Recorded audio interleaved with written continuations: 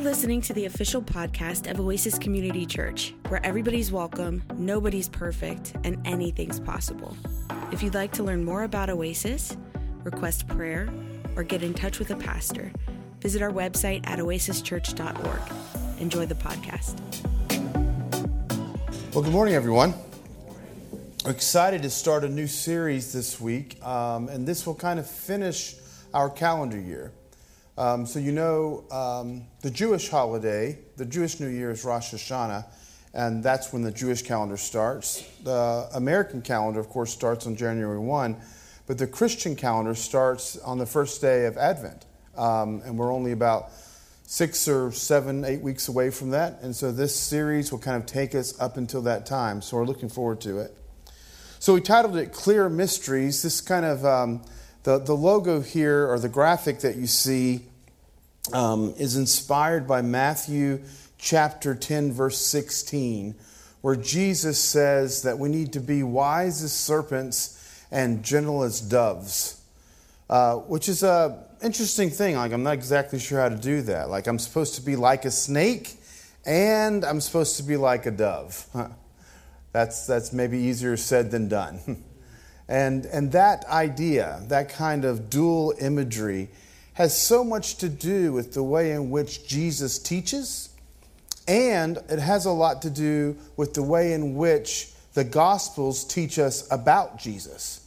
So not only is it, again, Jesus' own pedagogy, his own methodology, his own kind of teaching strategy, but then the Gospel writers seem to have mimicked that. They seem to talk about Jesus much the same way that Jesus himself will talk about the Gospel, or that the way in which he'll kind of talk about the kingdom. And so a clear mystery is itself a bit of oxymoron, right? Like plastic glasses, or jumbo shrimp, or Civil War, or Microsoft Works. What any of those things that you imagine shouldn't go together, and somebody else puts them together as if to say something. So, yeah, a mystery isn't clear. A mystery is an enigma. A mystery is unclear. It's opaque. But this is a clear mystery, because while on the one hand things are concealed, they're concealed not for the ultimate purpose of always being concealed, but they're concealed in a temporary way so that they might at one point be revealed. Kind of concealing something makes it a little bit interesting. Like if I have a secret, you want to know it. And so if I tell you a secret, you feel like you have something and you might cherish it more. God wants us to kind of lean in. He wants us to search. He wants us to seek. Not everything is kind of just laid out for us like low-hanging fruit and we easily pick it up, because that doesn't require enough of us. You know, that we all know, like when we have some skin in the game, things mean more to us. Like when we've paid a bit for it, or when it has cost us something, or when some effort has gone into it. Like all relationships work that way too. You meet someone, you seem to like them, you share something in common, you become an acquaintance, but to become a friend takes some time, it takes some energy, it takes some effort on your part. Like sometimes when we talk about effort in Christian circles, it makes people feel uncomfortable, right? You talk about effort, you talk about work, and they think, oh, that's works righteousness, get away from me, I believe in grace. But as Dallas Willard, the spiritual writer and philosopher, has said, and often quoted here at Oasis, that grace is not opposed to effort, grace is opposed to earning. I'm going to say that again. Grace is not opposed to effort, it's opposed to earning. So it's not that we earn anything, but it does mean that we do things. And so this series is going to have a lot to do with that. It's kind of not an either or, but a both and. And we're going to talk about some clear mysteries. Even our call to worship today. I don't know how carefully you were listening, or how easy it is to even hear a psalm and kind of take it in, right? Because it's so poetic. But when Caleb read that Psalm 19, it's like all of creation speaks. It has no words. There's nothing to say, and its message goes forth to all the land. You keep using these words. I don't think they mean what you think they mean. What does it mean? It speaks, but there are no words. Is it a sign language? Is it a mime? What is nature doing? Right? So yes, nature has its own language. It has its own way of communicating. In my house, people are constantly, and by people I mean my family, are constantly trying to give voice to our pets. Right? So the dogs don't say anything, but everybody in the family speaks for the dogs. Right? So they're constantly talking about their likes and their dislikes and their personalities and how they're kind of reading the room. And I don't know of all the kind of emotional trauma apparently my dogs have been through. But to hear my family talk for them, and I often kind of tell them, hey, that's too much. There's no way. You're projecting. You're telling me more about yourself than what's actually going on with this pet. But then I'm not so sure. I'm not so sure that they don't get it right. And so in that psalm, there's that whole kind of twist of things. And of course, it moves from creation and nature and the environment to talking about the Torah. But then the Torah is kind of represented as perhaps it's hard to understand, not easy to understand. And that the problem with understanding it is not in the Torah itself, but in our own fault and our own flaws. And so the psalmist says, help me, Lord, right? Help me overcome those things. But then it ends in kind of a doxology. Let the words of my mouth and the meditation of my heart be acceptable in thy sight, O Lord, my rock and my redeemer. I mean, that's a great benediction to a psalm. It's a great benediction to maybe any gathering, any kind of worship service. So we come to the passage that Justin read for us, the parable of the tenants, those who kind of rented out the field. And at least in Matthew's telling of the story, Matthew, this is a story during Passion Week. So Jesus has come in, he's come down the Mount of Olives, he's gone through, the gate, and they've shouted Hosanna. He's gone into the temple and he's done his temple action. He's flipped over the tables and it's caused this big ruckus. And so now it's in the days shortly thereafter, and he's staying in Jerusalem. And Matthew includes 3 parables in a row, and this is the middle one. The first parable, it says, is basically just a parable of 2 sons. And a father asked the 2 sons, hey, I need you in the field today. I need you in the vineyard, the text says. And this is a story also about a vineyard. I need you in the vineyard. And the one son says, I'll be there. The first son says, I can't make it, Dad.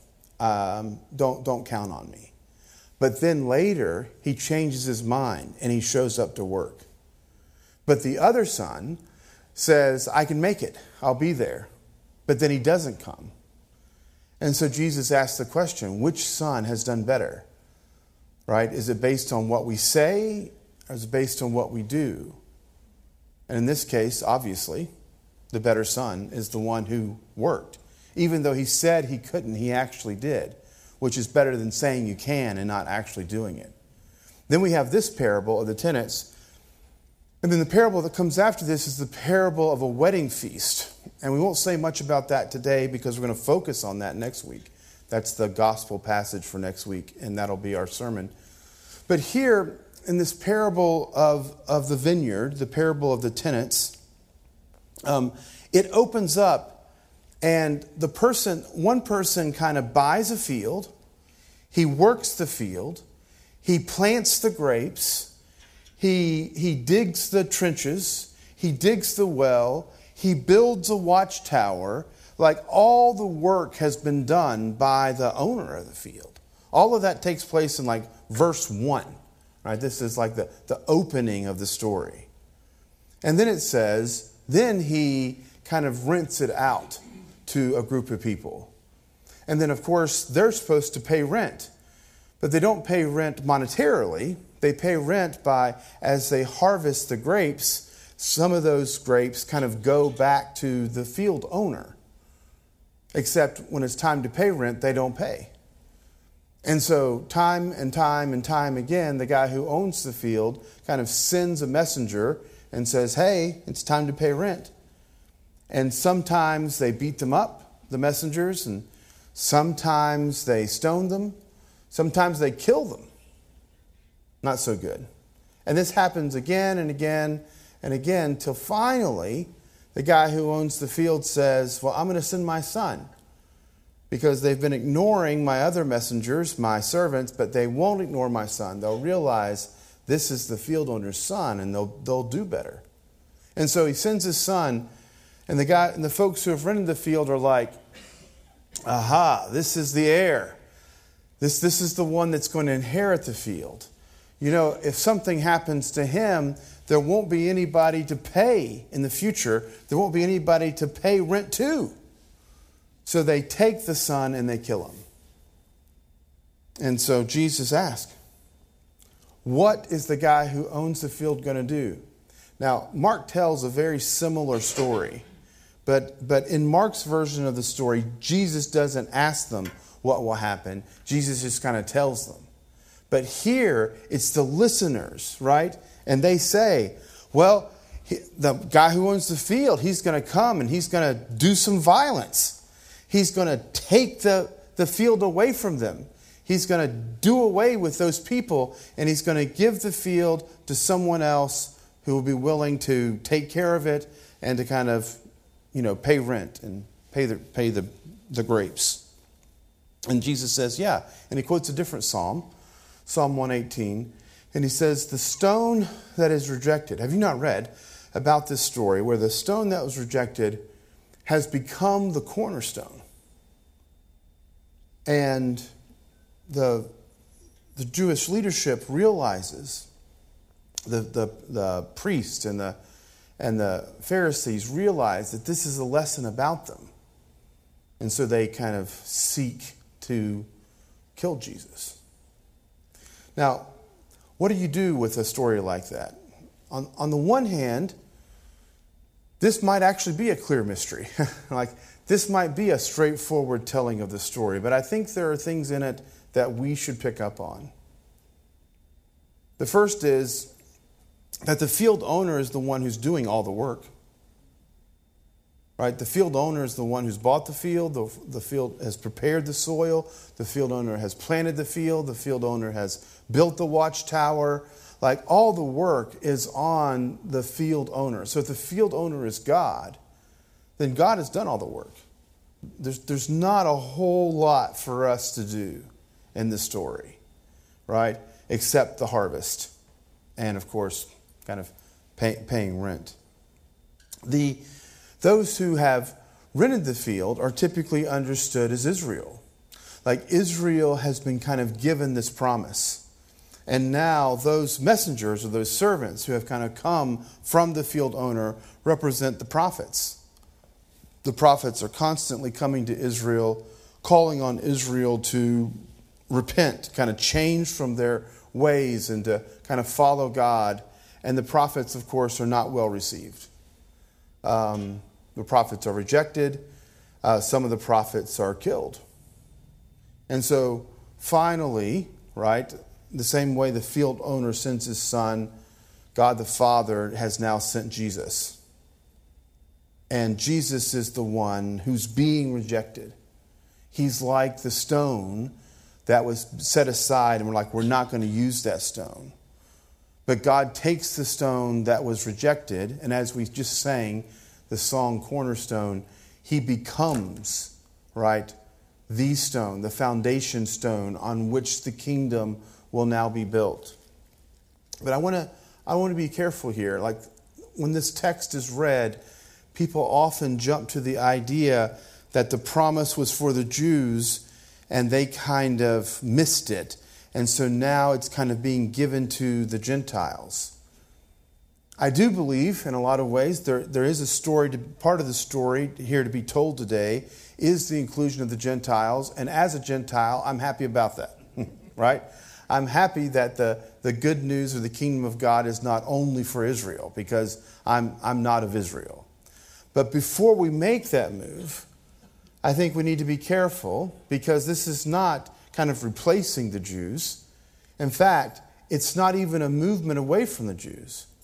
everyone who's receiving Jesus at this time are Jewish people, right? The ones who are being reprimanded or being rejected is the religious, and in particular, the religious leaders.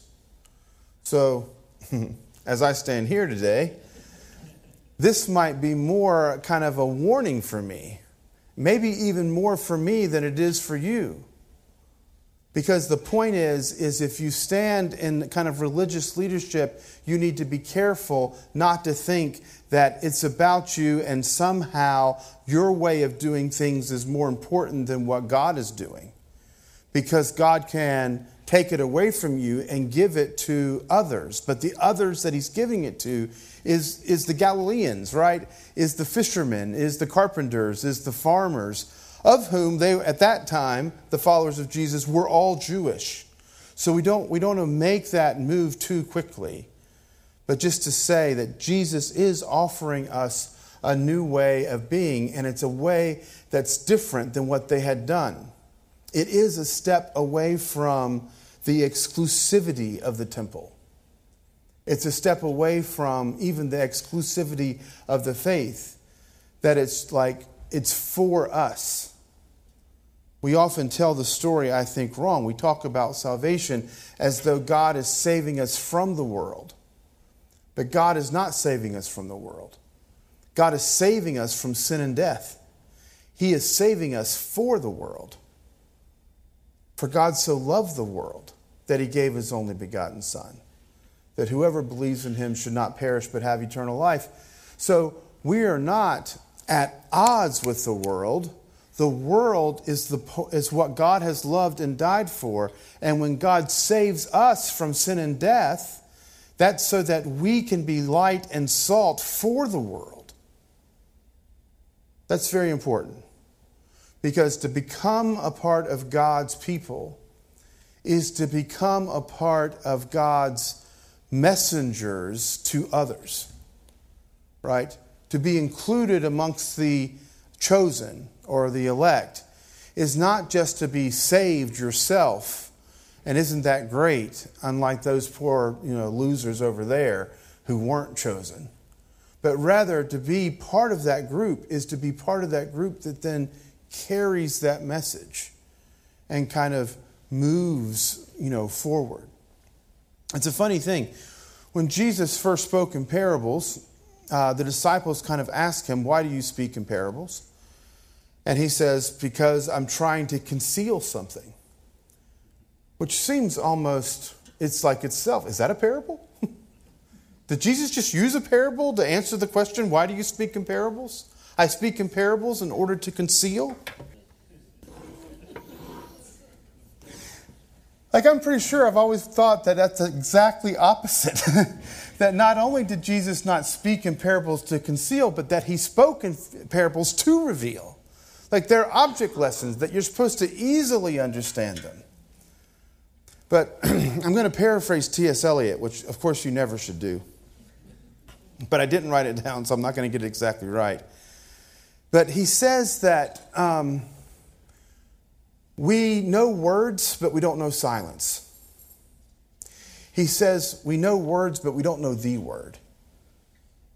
And we know life or have life, but we don't have the life. And that because of that, we've been willing to give up wisdom for knowledge. And we've been willing to give up knowledge for information. And I think that's what's happening here.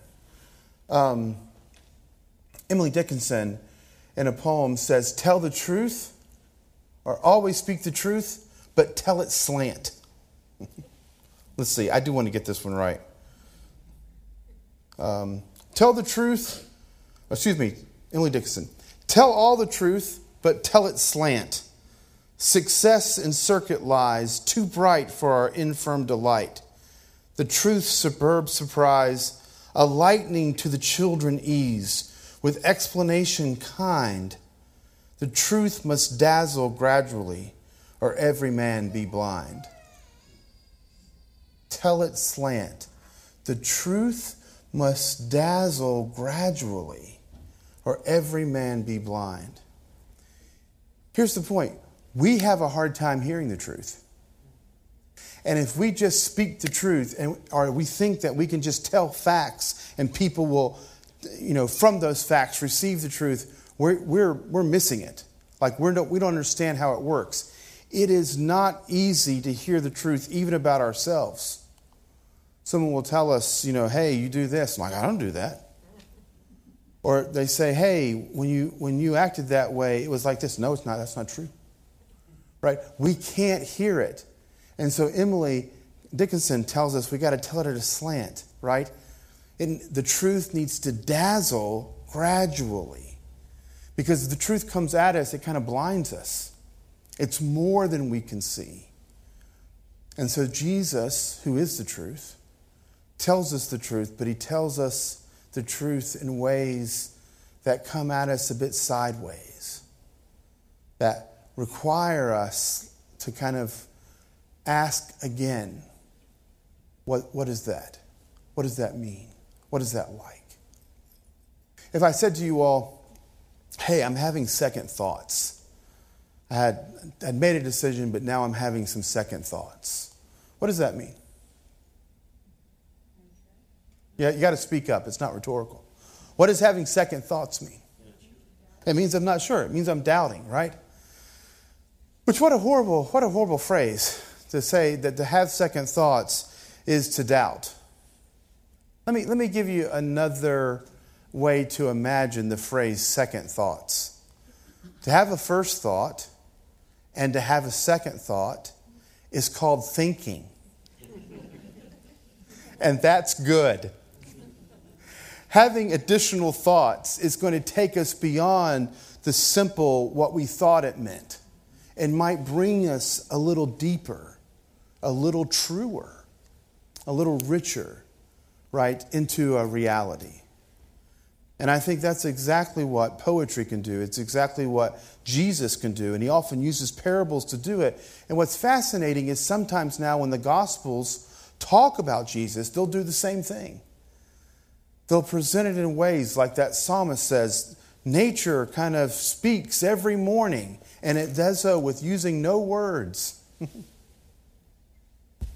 Reminds me of a statement of St. Francis of Assisi, who would say, preach at all times, and if necessary, use words. Because our actions and our body language and our realities are more than just text on a page. And they're more than just words that are spoken. Like the parable that precedes this parable about the vineyard, about the two sons, right? It's not just what you say. It's also what you do. And again, it's not that doing here is somehow earning, but there is an expectation that there's participation, that it does kind of require effort, that it is a life that is lived. And so maybe this seems a little mysterious, and if it does, that's okay. Because that should be an invitation for you to lean in, to ask more questions. Augustine used to say to his congregation, why are you frustrated that you don't understand what I'm talking about? Because if you understood it, it would not be God. God's not reducible to some kind of utility that you can just use. Augustine would also talk about the concept that some things are useful and some things are enjoyable. And one of our biggest challenges is getting those things switched. We take things that are enjoyable and we try to make them useful. We take things useful and try to make them enjoyable. And he says we got to be very careful not to do that. And God's not useful. The Westminster Catechism, any of you grow up Presbyterian? None of you? Well, okay. I didn't either. But I did go to Presbyterian college. And so I memorized the Westminster Catechism, all 114 questions and answers. So it's quite, I know, it was a commitment. I mean, I did get a scholarship for it, but in any case. The first question and answer is this. What is the chief end of a human? Like, what's the primary purpose of a human being? And the answer is to love God and to enjoy God forever. Like, that's what humans are for. Humans are for loving God and enjoying God forever. And this is why sometimes I think in Christianity we get confused that this is some kind of self-help program. That Jesus died on the cross so that you could, make some more money or have some more stuff or perhaps sin a little less. That's a big price to pay for that. Jesus doesn't die on a cross to just manage sin. Quote Dallas Willard again. In his book, The Divine Conspiracy, his second chapter is called The Gospel of Sin Management. The gospel of sin management is no gospel at all. Because we can end up substituting holiness, being like Christ, for moralism.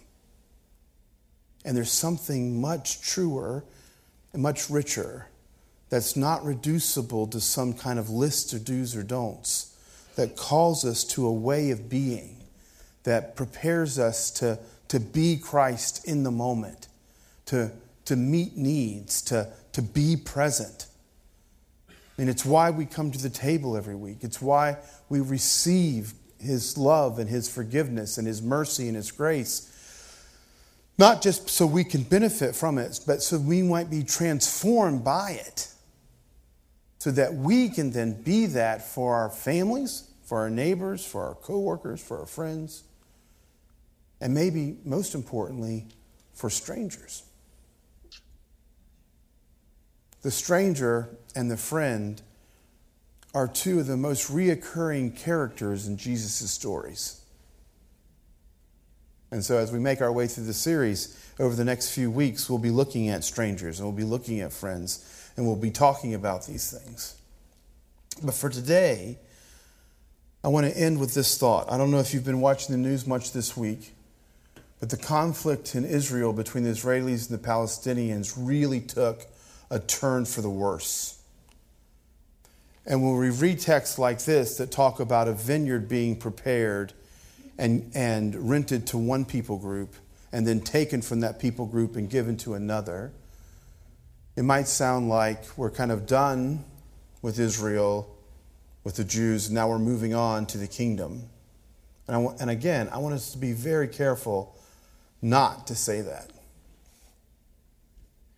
Additionally, not as a contradiction to that, but as a corollary to it, I also want to say that the Palestinian people are the people of whom the kingdom is also given to. And that despite what nations do and presidents and prime ministers and generals do, people are just people. They have kids. They have jobs. They have homes that they need to live in. And so as we pray, we need to pray for peace. Pray for the peace of Jerusalem and for the peace of Gaza. Pray that true peace will come. Not just the absence of conflict, but the very presence of love. To quote Dr. King, that true peace is not the absence of a negative force, it's the presence of a positive one. We're not just looking for peace and quiet, we're hoping for peace and justice. And we pray for that peace and we long for that peace, and we should carry that burden that we have it in ways that others don't. And we should be aware of it. A story like this, one of the things it should do, and one of the ways we should understand these parables, is not just what does this mean, but what does reading a story like this do? What does it do to me? How does it shape me? How does it form me? What kind of a person do I become having read it? And hopefully, having read the parable of the vineyard and of the tenants, we can become a more caring and more kind people whose hearts are broken for those who get things wrong, for those who have and things are taken away. And so we weep tears.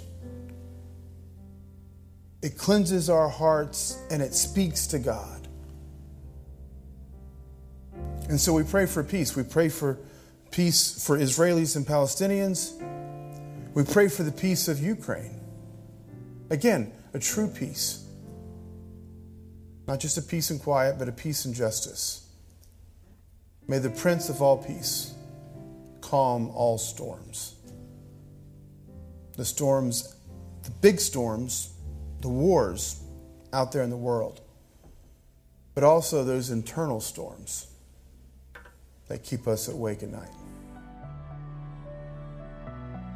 We hope you were blessed by today's podcast. If you liked what you heard and want to support us, you can do so by subscribing wherever you listen to your podcasts. You can leave us a review on iTunes, and if you want to contribute to Oasis financially, you can go to oasischurch.org. May the Lord bless you and keep you, and may God's face shine upon you and give you peace. Amen.